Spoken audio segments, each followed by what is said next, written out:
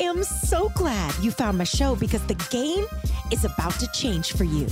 Yes, and is the only mantra you need to amplify the quality of your life. And this podcast is going to show you how. We'll explore high vibe living, entrepreneurship, and how to build habits that last, all through the lens of an improviser. See, the improv mindset keeps you moving forward without a script. And all you have to do is let the words yes and illuminate the path. Okay, did we just become best friends? Well, you certainly found your new favorite podcast. Yes and with me, Judy Holler. Let's do this. This is a Soulfire production. You're listening to episode 82, brought to you by Advocare. Advocare is on a mission to help you look better and feel better so you can do better. Now, that is my kind of company. And let me tell you, their Glow Collagen and Spark are my secret weapons. Head on over to the show notes to learn more. And oh, by the way, get special discounts because you listen to this show. I got my peaches down in Georgia. Oh, I mean, girl, I cannot get that song out of my mind, by the way. You know how you have like a song that you cannot stop singing? Yes. And that is my jam. Do you have one of mine too? Is it really? I'm like, I'll find myself like midway through the day. I'm like, I got my bitches down in Dodger.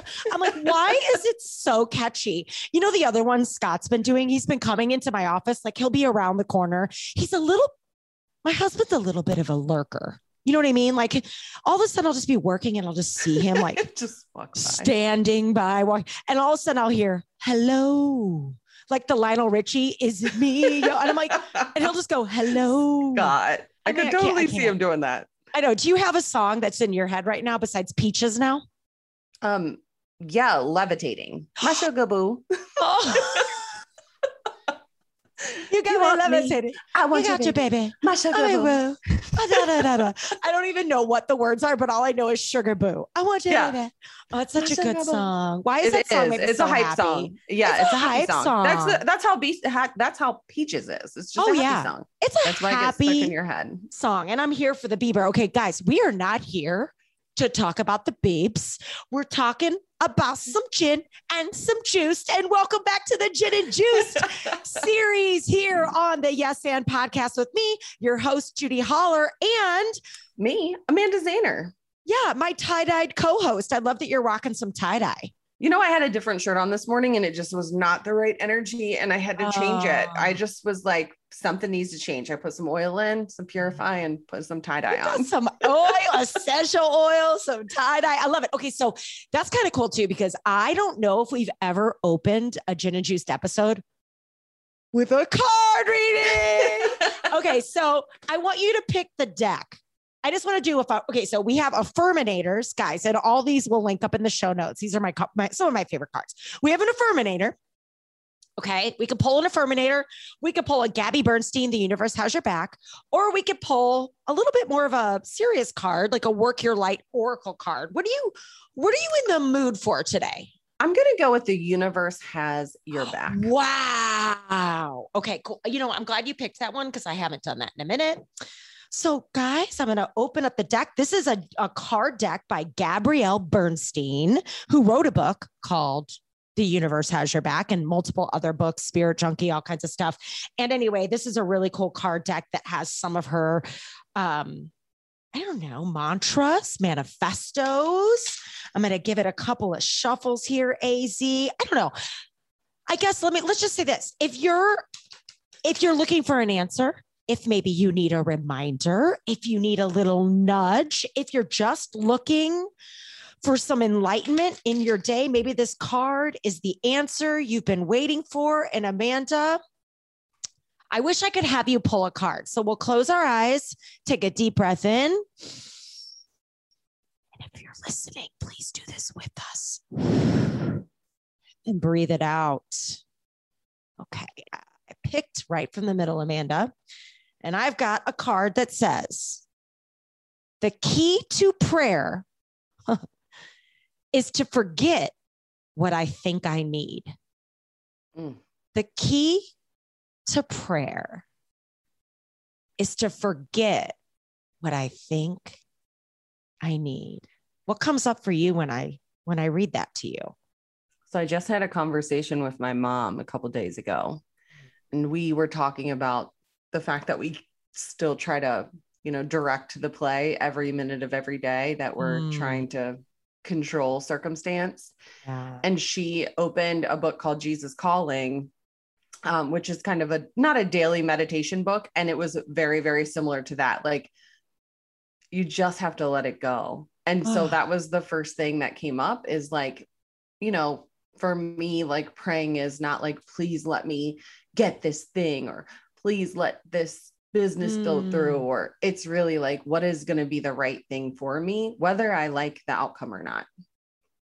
Wow, that's big. You're talking like a true improviser, my friend, because that is certainly such a beautiful and brave way to think and way to be. And it doesn't mean that that's easy, but it's so important. And for me, what comes up, the key to prayer. Okay. And I think, why do I pray? I pray because maybe I'm looking for hope. I'm looking for reassurance. I'm struggling. Usually when I'm praying, or I'm deep in prayer, and honestly, my affirmations every morning are sort of a prayer, right? Sometimes I'm praying for what I want for myself, or what I want to be more of, or what I'm looking for in my life anyway. And I kind of have goosebumps right now, but the key to prayer, right? The key to hope, the key to living into this human being that you want to become, is to really begin to forget about what you think you need, because you always have inside of you what you need, always. And this is really beautifully aligned with something I need to talk to you about today,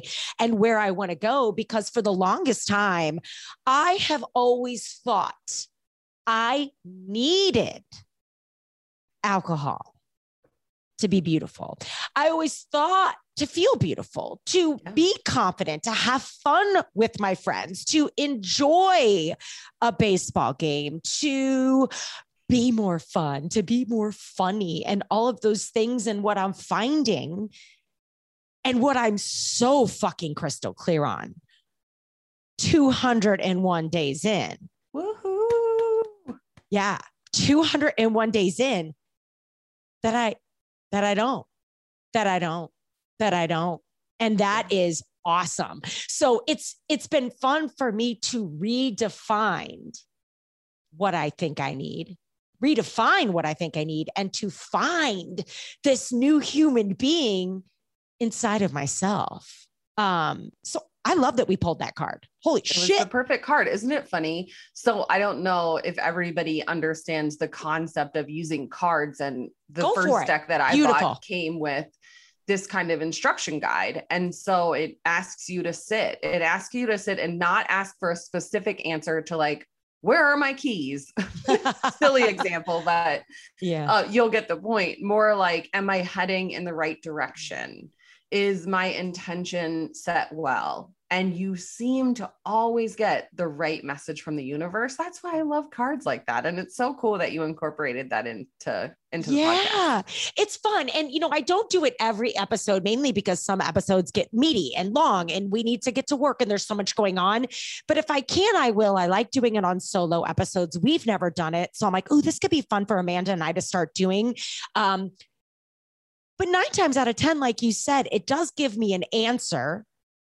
And there was zero script there. Like, it forces you to sort of lean into the unknown. Like, we had no idea what card we were going to pull, and we had to respond to that card sort of in the moment. So basically, when I pull a card with someone who doesn't know I'm going to pull a card, like, Amanda, you basically just improvised. Like, it is improv. It is me tricking people into a little bit of improv, because we didn't know what was going to happen. And look how beautifully it sort of walked us into the front door of where we want to go today, Yeah, it opened the door to possibility. Oh, and I think we're going to be doing that very soon inside the House of And. And actually, the doors open today.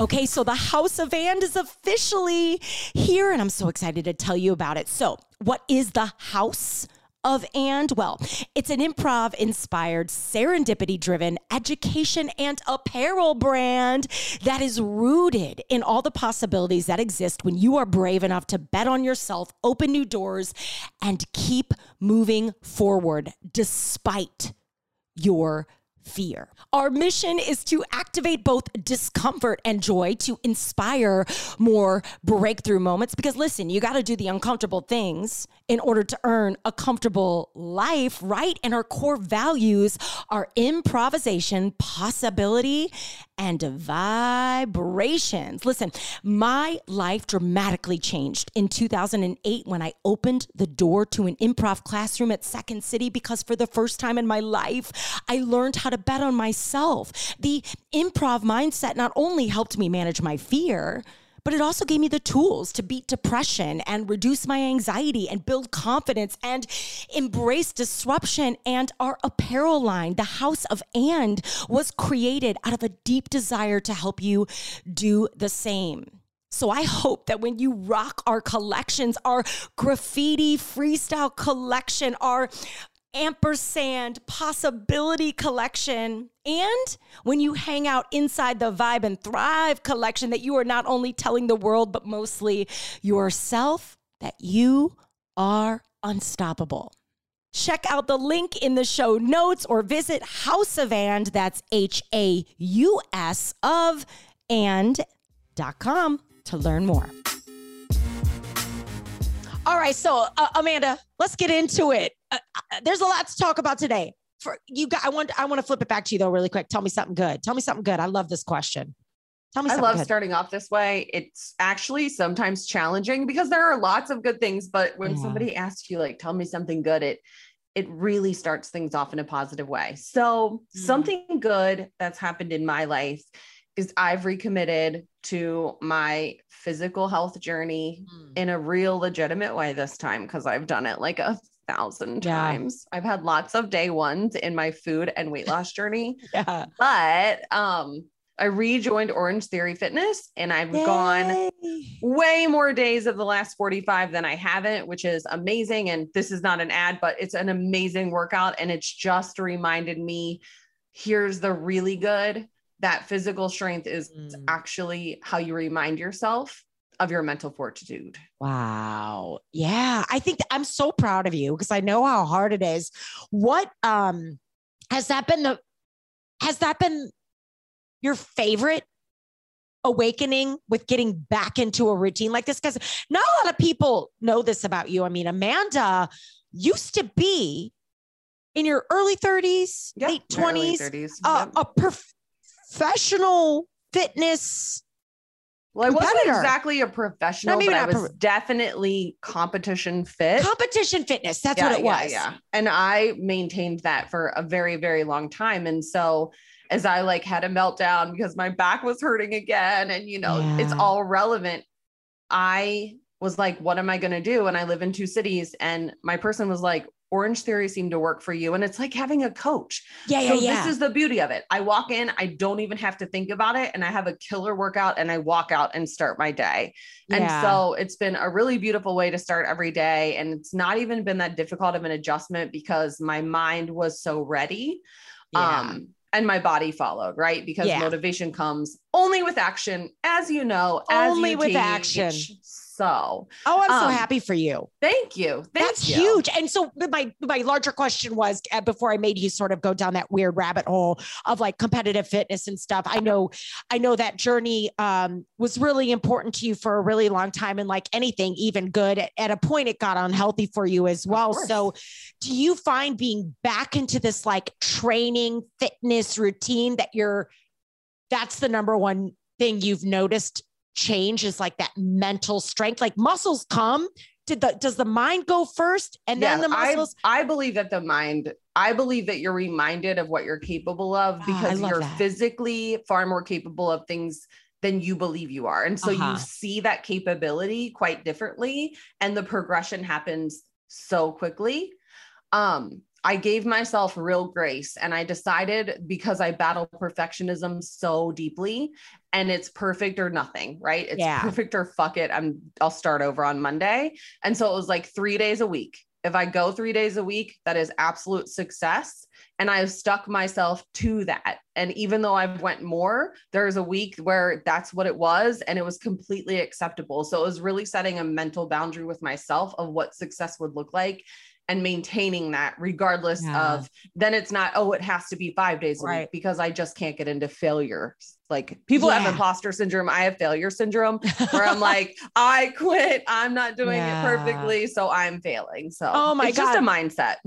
And that's like a beautiful pin that mindset, because I think that is a good segue to something I want to talk about today. But yeah, I mean, we can get caught up in that trap of like, oh my gosh, it's not perfect. Therefore, I'm not perfect. Or, oh my God, I failed. Therefore, I'm a failure. Right. And so, and that's a dangerous place to live. But girl, I commend you. I'm so proud of you. And there is nothing better than finding your thing, because whether you are trying to pick up a new habit, put down a habit, finding the thing that works for you is what's important. And like, I always joke, I'm like, I have a Peloton bike downstairs. That thing has saved my life like improv has saved my life on so many occasions. And I love it. I love spinning. I love it. It's my jam. So I really am happy you're back. You're feeling good. You're looking good, because here's the deal. When we feel good and we look good, we do good. And I agree. That's what we need more of in the world. Absolutely. Yeah. So girl, tell me something good. What's been going on with you? Oh shit, girl. Okay. You put on your seatbelt. Hold on. I just dropped an article. Put on your seatbelt. I got some articles from magazines here we're going to talk about. So I've got something. Okay. Let's just jump off, because my something good, I think, is going to be a cool conversation for us to have. And I want to, and you're not going to be ready for this. Okay. But I had a drink. Okay.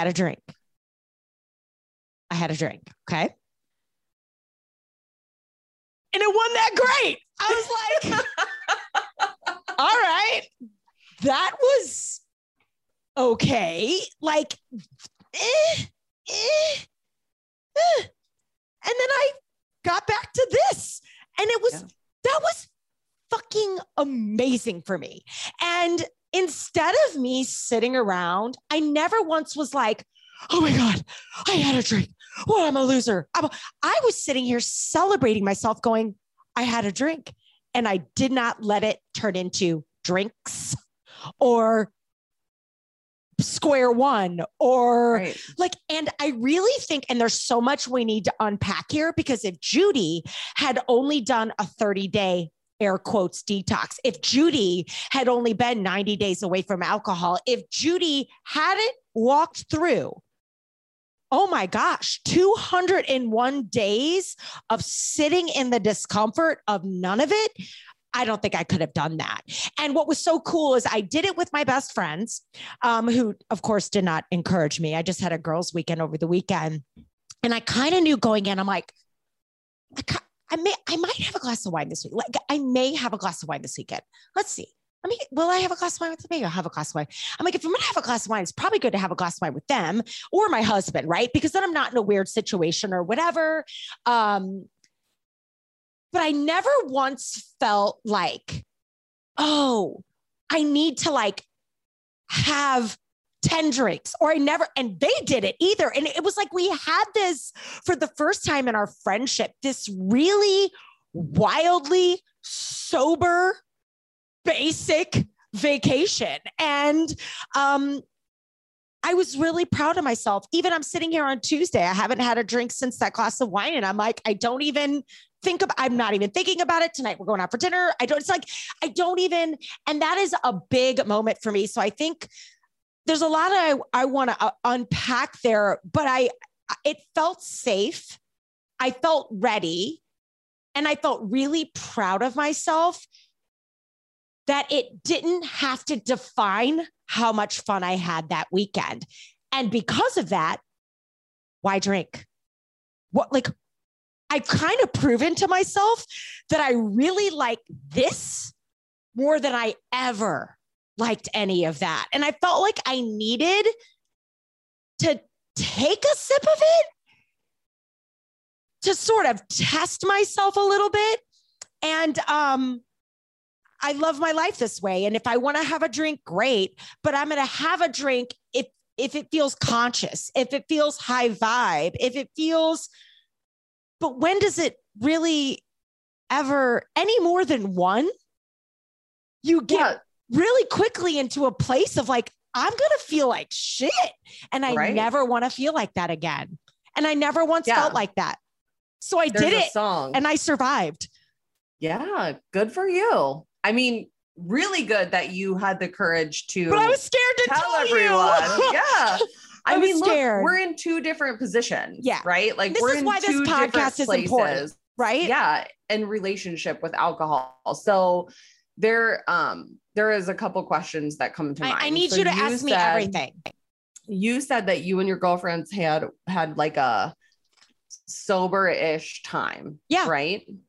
So did they drink less than they would normally have drank?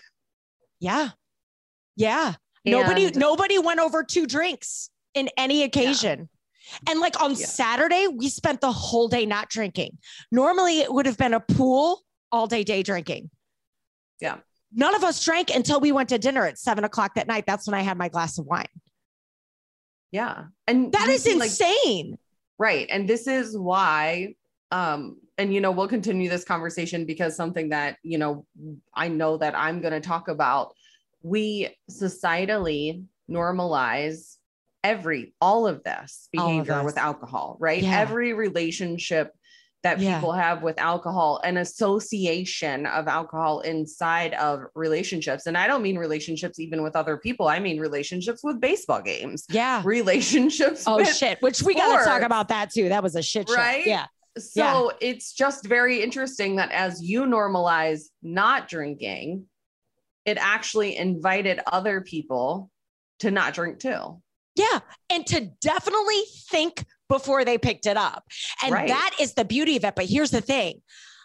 I would have never been able to do what I just did this weekend with such control, with such grace, with such confidence. If I hadn't deeply disconnected from it. And even as I say that to you, I still have to sit back into that pocket of recommitment and what that looks like. It's an ongoing journey because as quick as you can have the first drink, it's as quick as you can get back into these old patterns. So I bring it up because I'm a human and I had a drink, but I'm also a girl who had a drink and is not going to sit here and beat herself up for it. That said, I am not walking through deep recovery from alcoholism, right? And I'm not in that pocket of sobriety like you are. So it is a different journey. That said, so many people, if they could just do this, like revisit the relationship, get 30, 60, 90, 100 days under your belt, you would start to have a different output. But it was fun for me to test myself in that way. And it was fun for me to know that I really, I'm good. I'm good without it. Like, I'm not sitting here like, I'm good. I could have drank I flew first class. I could have drank on the plane home. I could have drank on Sunday with my sister. She's like, let's get some Chardonnay. I'm like, no, we're good. I'm good. I could have done all that. And it wasn't even like a hard decision to make. So while I'm bummed I had a drink, I'm proud that the work is working. You know what I mean? Like, I've really gotten enough time away that I feel like I think differently before I do it. You know what I mean? That's just my and it's the trade-off perspective.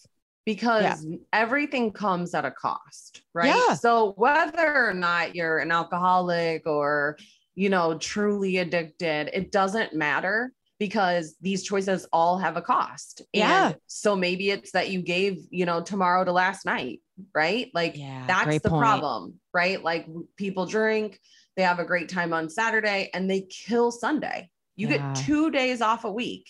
And the days that you can go live your life, you're like recovering because you partied one night. Like, is it worth it? And I was listening to a podcast And I heard a beautiful quote from someone that was talking about the reason that they decided to step away from using substances. And she said, it was the mid-range mediocrity that I was operating with all the time. And I knew there was more. I just knew I was capable of more. Yeah. Right. And so that's good. What has happened to you. That's what I've witnessed happening. Like you have all of the sudden removed a barrier. Oh my God. Removed a barrier that took away energy and physical feeling well and just all of it. Time, vibration and energy. Yeah. Yes. And so you have accomplished so much. And you've accomplished that, you know, obviously you're one of the hardest working people that I've ever been around. And I've been around some hardworking people for sure. But like, it's the fact that you've built a different relationship with yourself. Yes. And you've built a different trust with yourself and a different confidence in yourself. And that's the beautiful gifts of, you know, I can look at it as recovery and you could look at it as abstinence, right? That's beautiful. I love that. Yeah. I love that.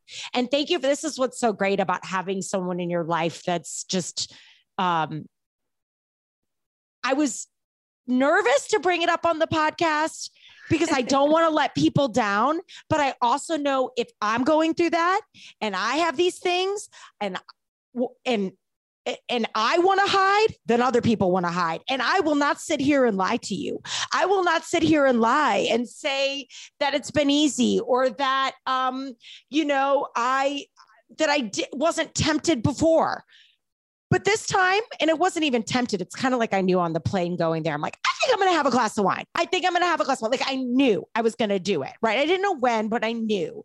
And I did it. And I'm like, you know what? I'm going to talk about it on the podcast because I'm one of those people who like, my husband's always saying like, why can't you just keep some things to yourself, Judy? Like, why do you have to tell the fucking world that you're walking through something, right? Like, can't you just go on this journey of like, whatever you're trying to get through for yourself with alcohol? Because what if he's, you know, he doesn't want to see me like fail or publicly embarrass myself or hurt myself or let people down or whatever, embarrass myself. And, you know, here I am, I'm the girl that's like, let's start a podcast series and I'm going to tell the whole world that I'm going to try and, you know, redefine my relationship with alcohol. But then I think no, because there's a lot of people that are on this spectrum. There are a lot of people like me and you see the emails, you see the DMs, you see the conversations we have from people who listen to this series religiously. Yes. And I know it's the right thing. And I want to talk to the person right now who has been on a journey and has maybe picked up the drink. And I want you to really listen to what I'm about to read to you, because I think this is a beautiful exercise. Or maybe you're on the fence and you're thinking, do I have a problem? Could I have a problem? Could I make it 30 days? No way could I make it 100 days. No way could I even try, right? So if you're someone who's really looking to redefine, reevaluate, and really listen to yourself in this journey of recommitment to yourself, and most certainly what that looks like as you lay down alcohol specifically, I want to read a couple lines out of an article titled, "I am no longer afraid of who I am without alcohol." Okay. Someone sent this to me in the mail, someone in our community, and I do not know the magazine it was from. She just clipped it and sent it to me. So thank you very much for sending this article. But I loved that line. I'm no longer afraid of who I am without alcohol, because I did that this weekend with my best friends while I had partook. In an instance, I loved who I was without alcohol. 100% of the time. Right. That's big for me. I've never felt that way in my entire life. I always thought I needed alcohol to be more of myself, which is obviously a low vibrational activity. So anyway, this girl had knee surgery and, was determined to make it out. So it's Kelsey Darragh is the girl in the article. She's the author of Don't Fucking Panic and the host of a podcast called Confidently Insecure. Okay. And she had knee surgery, which put her on her ass, right? My husband just got through that. It's no joke. And she's young for knee surgery, so who knows what's going on there. But anyway, she was on pain meds and wanted to go out for a pride celebration. So she, and this is pre-COVID, So she was on pain meds, started drinking at 8 a.m., ended up blacking out early in the day. And she doesn't remember a lot of what happened. But her then partner said, I'm not going to ask you to choose me or the alcohol because I don't want to know the answer.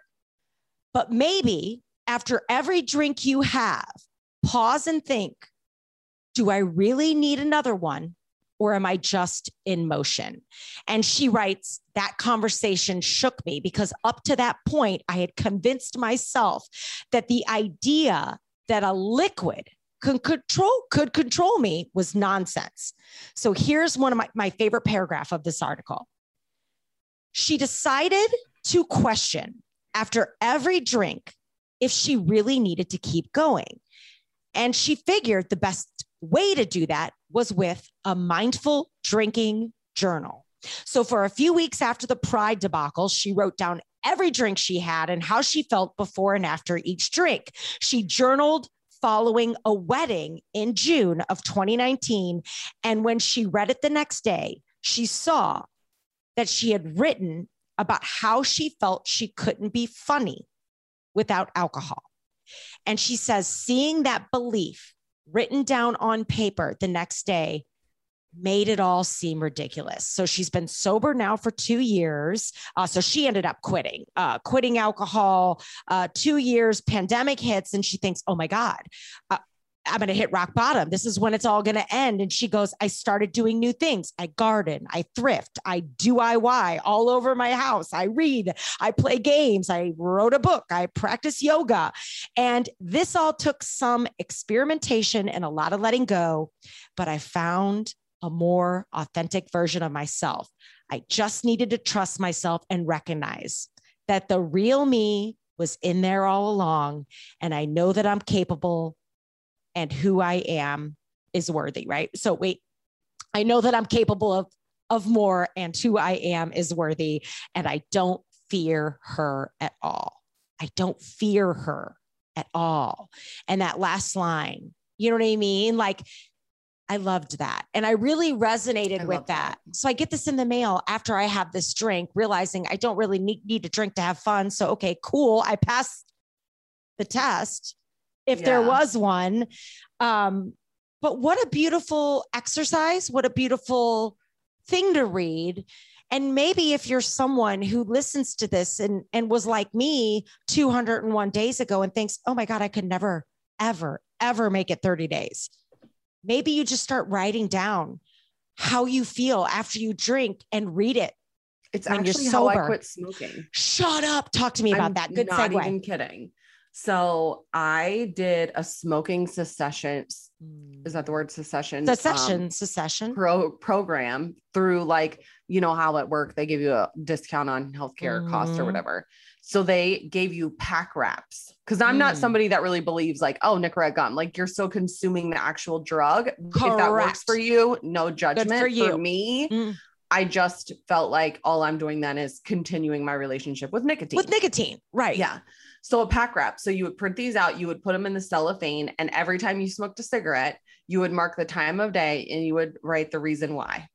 Now, I was already sober the first time from drugs and alcohol at that point when I quit smoking, and I wanted a break from work. Like, I had smoke buddies. I had friends that I talked to by smoking cigarettes. And so it's really interesting because it really is a mindfulness practice. It's just checking in with yourself on motive and reason. And when you really see that, it seems a little ridiculous. And especially as the drinks start flowing. Oh God. Yes. You know, and in some cases, honestly, I mean, it's not untrue, right? I probably was funnier. I definitely was more social. I definitely was probably nicer to strangers, but you know, I mean, I had a conversation with my person and he said something about making small talk with parents. And I'm like, yeah, be sober. Yeah. Right. Be sober. Like, it's a practice in having stupid small talk with people that you don't know and you don't care to know, and you know it's only for a moment. And I'm like, it's a painful situation. Yeah. And I think that's probably why I liked the social lubricant the most, was because it did ease into like you know, conversations with strangers or being in public at a party. So I definitely felt like it was a lubricant, not so much for anxiety, just for like, I don't know, being more open, fast. I love that word, lubricant, 100%. Like, we are clearly amazing and beautiful and funny and smart and all these things on our own without the drugs, nicotine, alcohol, whatever it is that you use to lubricate and numb. But yeah, like it does. You're right. Like definitely as it relates to dealing with other people. Like when I went to that baseball game, I went up to Chicago to do the Cards Cubs game with my girlfriend, Tina, who, you know, had a couple drinks before the game, all that stuff. I was had nothing. I was so fucking annoyed because there are so many drunk people at baseball games, and we were trying to get a picture out in front, and guys kept coming up to us and wanting to talk to us and bothering us. And normally, I mean, I'm like, I am such a bitch. So I guess what I'm trying to say is do not, if you are trying to reset your relationship with alcohol, and I would highly recommend not putting yourself into the triggering situation of a baseball game, especially when that is so much of your story. Like I would go to these games and I would party and all this, and that alcohol lubed that experience. Yeah. It made me looser and not as stressed out. And I couldn't find a freaking Bud Zero to save my life. You could get them like outside of the game, but we could not find. We went to over 15 different kiosks to try and find a non-alcoholic beer for me because I just wanted the fucking taste of a beer to take the edge off, to be honest. I was getting irritated, and I knew it was going to Jedi mind trick me into just relaxing, which is also kind of fucked up. Right.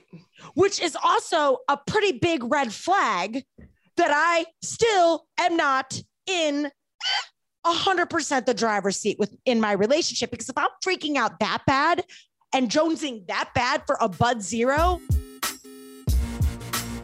All right, I got to stop right here. We got to talk about one of my favorite things, our listener of the week. Your reviews mean and matter so much. So you know what? I want to reward you for doing that. And this week I'm shouting out Lindsay Titus. And Lindsay writes this podcast has been just what I've needed. As someone who practices these qualities pretty often, I had found myself in a slump. And this podcast helped me to see clearly again. Thank you, Judy, for your ability to infuse laughter and love into each and every episodes. This is now one of my go-to podcasts. Well, Lindsay, thank you so much for that. And thank you for infusing laughter and love into this badass review. And because you did that, go ahead and send me a DM on Instagram. If you're on Instagram, come find me at Judy Holler. Send me a DM. Let me know this is you. I want to mail you something special, or you can email me at any time at hello@judyholler.com to claim your prize. And if you want to be our next listener of the week, all you got to do is leave a review on iTunes. Yo, it's that easy. Well, and you have to also think about the fact that you're not necessarily aggravated because you're jonesing for something. Like that's how I took it. Your tolerance in those situations when you're drinking is you almost tune out, right? Yeah. Like when you're drinking, you're zoned in on your party and like the people you're with. And when you're not drinking, you're zoned out because everyone around you, you're hyper aware of. That's a great point. Right. So like, am I just like freaking out? No. I've never been like that. I'm like, oh my God, do I have a problem? And then I could tell the person I was with, you know, she was like, wow, geez. And I'm like, well, you're all happy because you've had 2 glasses of wine. You're feeling good. You're flirting with all the guys and having a good old time, you know? Good for you, but I'm about to lose my mind. And then it started raining. It was not a good experience. I'm good on that. Unless I'm with someone, nothing against my lovely friend who I adore. I just need to be, I mean, honestly, it's not that much fun. Right. It's not fun. We attend things like concerts and football games and baseball games and many other things. I mean, and we do it because it's a place to drink. It's not actually that we're going there to like watch baseball. Baseball games like and booze. Boring. Right. You're going there to drink. Like you're going there to party. Like that's the that's why people like, I always laugh, like golfers. I mean, my dad's a golfer. He doesn't drink. He takes golfing very, very seriously. Yeah. But there are many people that golf because it's a reason to day drink. Yeah. Yeah. Right. Right. Right. There's true. People that do things just because it's a way to incorporate drinking into their day. And again, if that's, I was the same way. I don't want to go to a baseball game. Baseball's terrible. It's not my jam. I'll watch football on TV, but I don't want to go to a football game because it also, we've talked about this before. It's that your inhibitions. So everybody's inhibitions are going down. You're watching chaos ensue around you. And you're like, we need to get out of here. Yeah. We're going to end up in a situation here. And everybody else like, what are you worried about? What are you worried about? You're such a bore. I know. And it's like, it was not I was a little on edge. So, I think that is going to be something I do, only if I feel down the line that I can have a couple cocktails and enjoy it. Cause I need a lube to be able to deal with that. I'll tell you that much. It is not fun to be sober in situations like that. And I really, and the looks I got from people when I was asking, like these bartenders, I'm like, do you have any non-alcoholic? And they were like, what? I mean, it's just, and fine. I'm kind of over that now, but yeah, that was annoying and kind of disappointing. And it made me feel like something was wrong with me. And I'm like, no, it's actually I've just put myself into a very toxic environment. And, not that the people that go to baseball games are toxic. No, God love it. They're good for you. Let's go. No. But if you're trying to reevaluate your relationship with alcohol and you're new in that journey, a baseball game is probably not a great place to be, especially if you loved to get day drunk at baseball games like most of your life, which was your girl. Right. So that was tough for me. And there was a bit of a morning. Last thing I'll say, because I want to have a conversation with you about Rosé deodorant. And, we've got to have a conversation about that. Deodorant. But I'll just be done with that. I digress. It's just a really, you start to think like there's something wrong with you. You know what I mean? Like, but at the same time, there's nothing wrong with me. I'm just proud that I am at least looking at these things in my life, because so many times you just do what you do because it's what you've always done. And that's the way I've done it. I mean, baseball games have been freaking, it was a massive trigger for me. And so it was kind of sad too, because really what it is. I kind of guess what I'm trying to say is I'm mourning. There's like a little bit of a mourning. Like it was really kind of depressing to be there because I'm still not, I was like, oh my God, will I ever be able to go to a baseball game again and have fun? And I don't know, like, isn't that fucked up? Like, that's how I felt. I was like, oh my God, I'll never, like, it was almost like letting go of a little part of my life that used to be so important to me. Yes. Air quotes. I totally understand. But I like this so much better than I like that. Yeah. So I choose this, but I did have to like mourn it a little bit. It was kind of sad and depressing. I'm 6 years in, and I think that recently, and I don't know if it's because I've been way more open about sobriety, so I have many more conversations with people about it, but I'm more and more disgusted by all of it. And I feel in some ways that that's creating what feels like judgment to other people. But it's like, what's happened to me is, number one, I'm just over the normalization of it. It is ruining families. It is ruining lives. It is killing people. Third leading cause of death in the United States. No one talks about that. And that's only when it's on really your death certificate. Like, think about the wreck. So I think it's so funny that like, we're so normalized. This is so incredibly normalized that you just went to a baseball game. Yeah. Which I went to as a child. I thought it was a wholesome family experience. I used to live for, yes. Pete Rose. I mean, I grew up in Cincinnati, Ozzie like Shot, and like we would go and do, and what has happened now is it's a place where people go and become sloppy versions of themselves. And I find that sad. right? Like I find that we have to bring a substance in to every single place that we go, to every celebration, to every good thing. Why can't it just be? And this isn't to say that everybody at a baseball game is sloppy and drunk and disgusting, by no means, but that is the norm. That is the norm. So if you look at toxic, like, you know, you're talking about it as a trigger. Like if you really look at it from a sober lens, and I don't mean like sober, like in recovery, I mean, as in you're not drinking and you look around, problem or not, you can identify. I mean, when I stopped drinking, I would be at bars and I would be like, young lady, like, are you okay? Right? Because you just see the toxicity. You see the danger in how people's behavior, because they're unaware of motives or intentions of other people. Like and it's just crazy to me that you're like, there's something wrong with me. No, there's something wrong with the world. Right. Isn't it fucked up? Instructed you that you're wrong because you're not going to get litty titty at the game. Right. You know? And then I'm like pissed at myself. I'm like, I should be able, like, I know this. And then I'm like, why am I letting it ruin my time? Like, why am I annoyed by this? It sucks. But yeah, I want you. So this is like a great segue to one little thing we've got to touch on today. So I'm scrolling through Instagram and I send Amanda a screenshot of an ad I got for a deodorant by Native. It's like a holistic,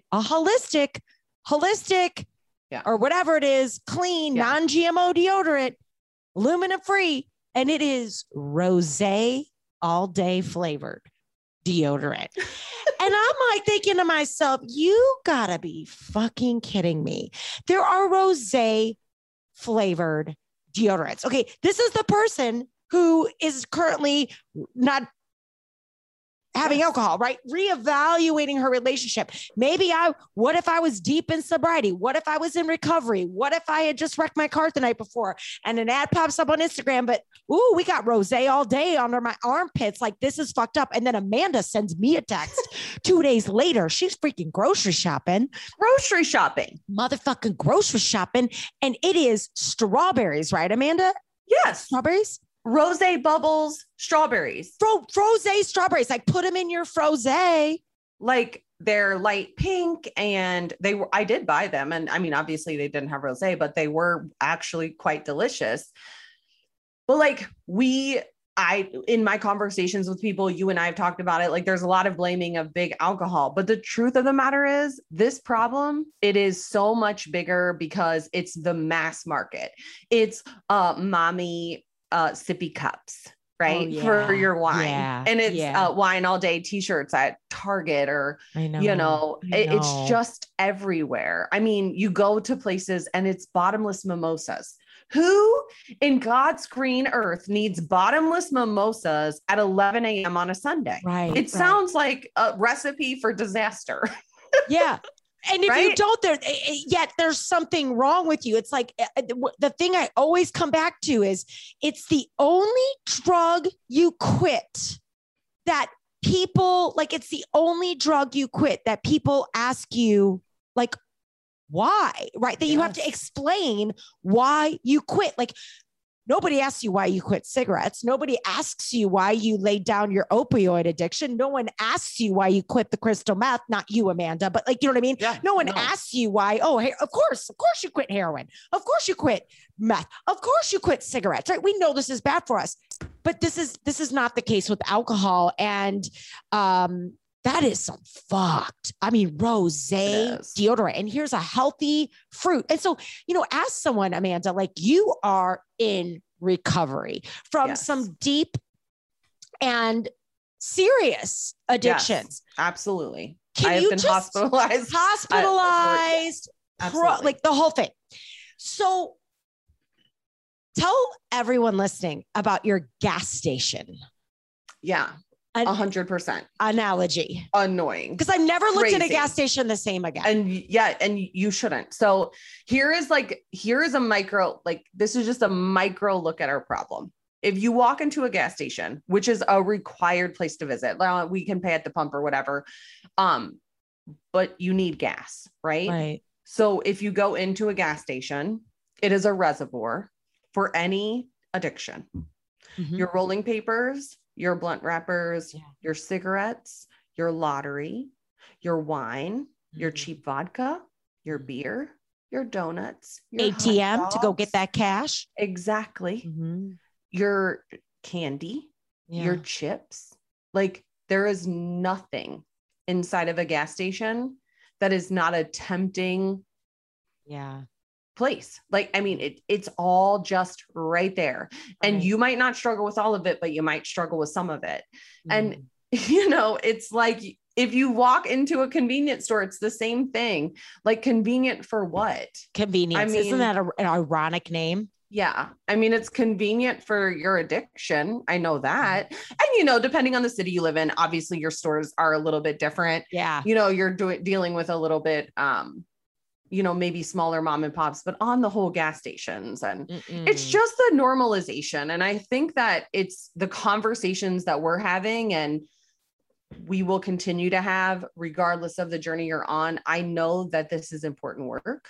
I know in my soul, because there are people that send us notes that they have 111 days or they have completely re-examined or they were afraid to look at their relationship with alcohol. That was me forever. I have goosebumps. There's so many people that are looking at us and saying, oh, you look like me. Because, you know, the picture of the alcoholic that we see in movies is a disaster and on the streets. And that's not what an alcoholic or somebody that struggles with their relationship with alcohol looks like.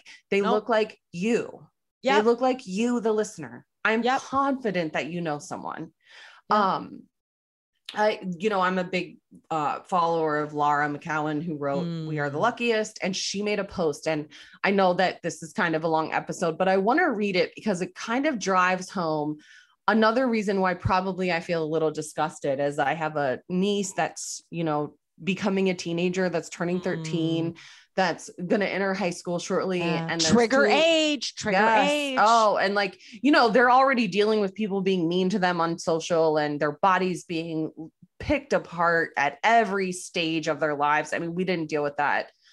And Laura has a daughter. So Laura McCowan posted a picture of an Axios article about the rise in women's drinking. And this was the caption she wrote. She said, "My daughter told me last night that some of her older friends have started drinking White Claw, one of the many alcohol-based seltzers out there now. She's 12 and the older friends are 13. We live in an affluent, educated town." Now she asterisks that because it's happening everywhere and she was trying to drive home a point. "This makes me want to scream. Why do they think it's no big deal? Because it is everywhere. In grocery stores and convenience stores, at every restaurant, every barbecue, at every birthday, at home, and at the beach. It looks just like a seltzer because big alcohol is not stupid. They found a new market and they're seizing on that like mad. When kids see adults doing something consistently without hesitation and joyfully, they think it's normal. They think it's a foregone conclusion that adults drink alcohol. It's not new that teens try booze. What is new is alcohol is more ubiquitous than ever. About 15 years ago, big alcohol started marketing to women and moms, and that made drinking look entirely different to kids. AUD, alcohol use disorder, has gone up by 87% in women in the past 10 years. It is now the third leading cause of death in the US. It's an epidemic, and yet still we still only call problematic drinking if people are alcoholics and alcoholics are the only ones who struggle when problematic drinking is a very wide gray spectrum. Chances are more people you know drink problematically than not. If you're struggling, you are not alone and you're not messed up. This is. The alcohol industry is, and the way we've come to see it is. We've been deluded into thinking of alcohol as something other than a drug because we put it in pretty packages and sell it everywhere, but it's not. It's a drug. And it ruins people and families everywhere all the time. All the time. I remember seeing that. I remember you DMing it to me. I think you sent it to me in a DM, or maybe you posted it on your stories, and it was so big. And I was that girl, right? Like, I remember in high school, and I think now it's even more prevalent, but you're right. Like, why do you think they make club soda drinks? It looks like a freaking LaCroix.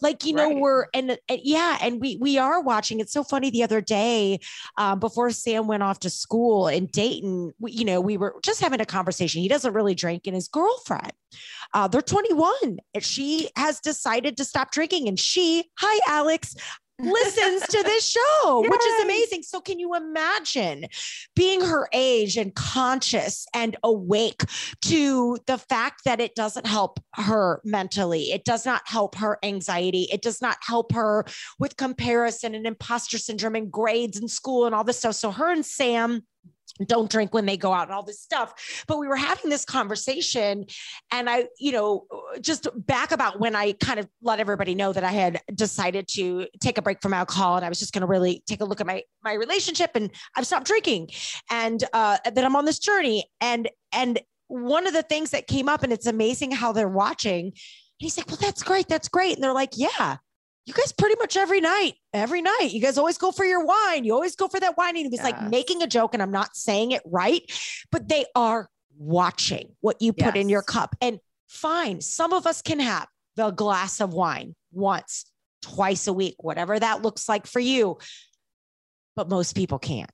And so we have to, if you are sitting there and you're feeling like me and you're not in deep addiction and you're not in recovery, different story if you are, and you feel like you want to take that drink, make sure you are ready. Make sure you have enough time, that you are deeply disconnected enough to be able to reset, because if you do not feel like you are, I would caution you, but also, to know that if you do that, that's how quick it can begin again. Like this is a drug. Oh. This is a drug. And I knew that when I had that glass of wine, that I was making a choice to repoison the system. Yes. And when you think of it that way, it's different. It is different. And here's the thing, drinking is a catch-all for everything, right? For happiness, for sadness, for joy, for grief, for celebration, for casual brunches, right? It's invited. We invite alcohol into everything.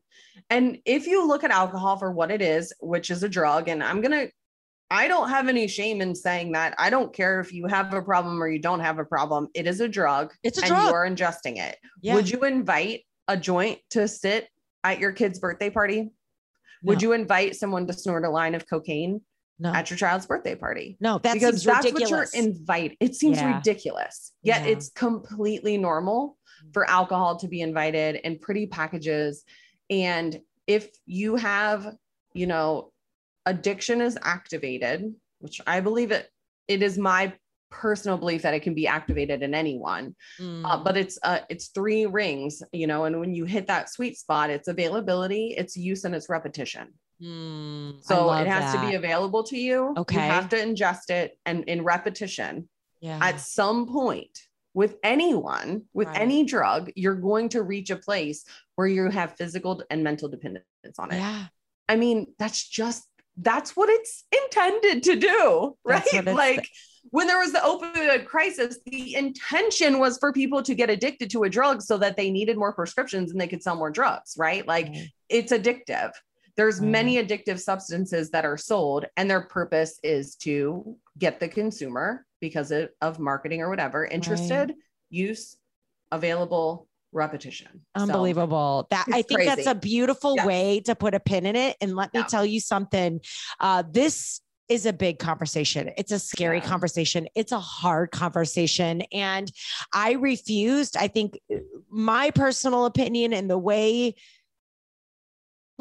I refuse, I own my narrative. I own the power. And I think, and I don't know what that looks like. You know what I mean? Even me sitting here right now, I just refuse to allow myself to feel like a failure because you know what I mean? Because I will not give it that power. I will not. So it's like, Judy, then don't give it that power, right? Don't give it that power. And I feel like I did.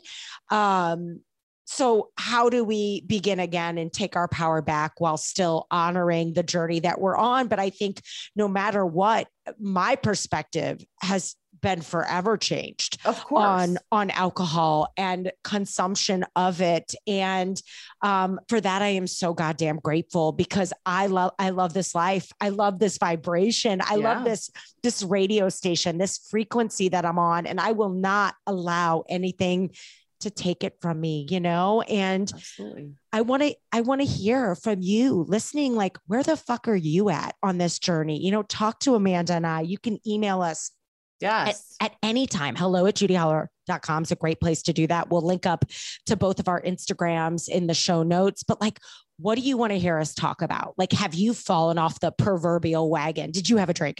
Have you not had a drink? Are you embarrassed to, like, what could we talk about with you next? I mean, there are a million directions Amanda and I could go. Like, do you feel some shame? Do you feel scared to start? Are you an addict? Are you curious about where to find recovery and where to find help? My goodness, Amanda you've got two people here on the mic with you. One that is 6 years into a journey of deep sobriety and recovery, and someone who is a couple hundred days into a redefinition of what her relationship with alcohol looks like. And both of us have been forever changed because of both experiences. So talk to us. What do you want to hear us talk about, So I do have to say this before we kind of end the show. Again, your honesty is encouraging. Yeah. And, this conversation with you and you being honest, and I get Scott wanting to protect you, but you are changing lives by being transparent. We. And, what you said kind of cements the truth, in new sobriety. They talk about, day one. Dax Shepard has a brilliant podcast, by the way. I love his link podcast. To it in show notes about his relapse. And I loved that one. Oh, wow. So you had a drink. And so do you start over? And, in old sobriety, it was like, oh, you got to start over. You're back at step one, bullshit. You had 200 days. You have changed. 201. You are not the same person at 201 days without alcohol that you were at 3 days. So, for those of you that are struggling, or you have stumbled, or, you can always start again, and you never lose the recovery you had. I mean, I drank again, but I still had periods of long sobriety, and that matters, because when you have that distance between you, that person that drank regularly every day, whatever, binge drank on the weekends, whatever it is for you, and the person that doesn't, and that new relationship is built, you will never go back to that, because you know better, because you feel better, because you operate better. So yeah. And when that happens, we do better. Thank you so much. That's right. Yeah, it's great. And we've always talked about that. Like, I've always said, my goal was to go for a year and to see what a year of alcohol free living would look like. And, fine. Okay. I had a drink, but I'm still in my year of alcohol free living. Essentially, I did not do what Judy would have normally done on a weekend with her girlfriends. And that is a big fucking win, in my opinion. Like, I have obviously reset something in myself, and I am so proud of that. Proud of that. We seek progress, not perfection. Damn right. And so this is the place to come for that. And so thank you for being a safe place. And thank you for not being disappointed in me. Maybe you're a little disappointed. I'm not disappointed in you. When somebody brings their honest truth, like hiding it and finding out, like that's where disappointment leads in. Truth, honesty, vulnerability. I mean, I'm proud of you. Like, I almost called you that weekend. I was like, Amanda, what do I do? Amanda, how do I do? Should I tell everybody? Can we do a podcast episode right now? But yeah, I just, and I want everybody to, of course, I want to inspire people just like you do. And I want people to feel proud of me. But I never want you to define who you are and what you do based off of my actions. I mean, your journey is your journey. My journey is my journey. But what I can give you every single week is the honest to God truth. I will meet you where I'm at. I will stumble with you. I will fall with you. I will get it wrong with you. I will get it right with you. But I will tell you this much, no matter what, whether I have another drink, whether I have 2 drinks, who knows I have no idea what tomorrow will hold, but I will tell you this. One thing I know for certain with every bone in my body is that I will forever be different. Yeah. As it comes to my relationship with alcohol and substance, because where I'm at right now and the Judy that I am right now is so fucking high vibe that, man, that nothing is worth giving that away. Nothing is worth giving. I feel like I won the lottery. And I choose me. So here we go. A perfect way to go. Yeah. Perfect way to go. Why choose me? Listeners, choose yourself today too. Damn right. Well, we can't wait to see you guys again and be here with you again in a couple of weeks. Amanda and I will be back right here on the Yes And podcast with another Gin and Juice series. Talk to us again. DM us on Instagram. All the things that we talked about today are in the show notes. Email us anytime at hello@judyholler.com. Honestly, what was your biggest takeaway?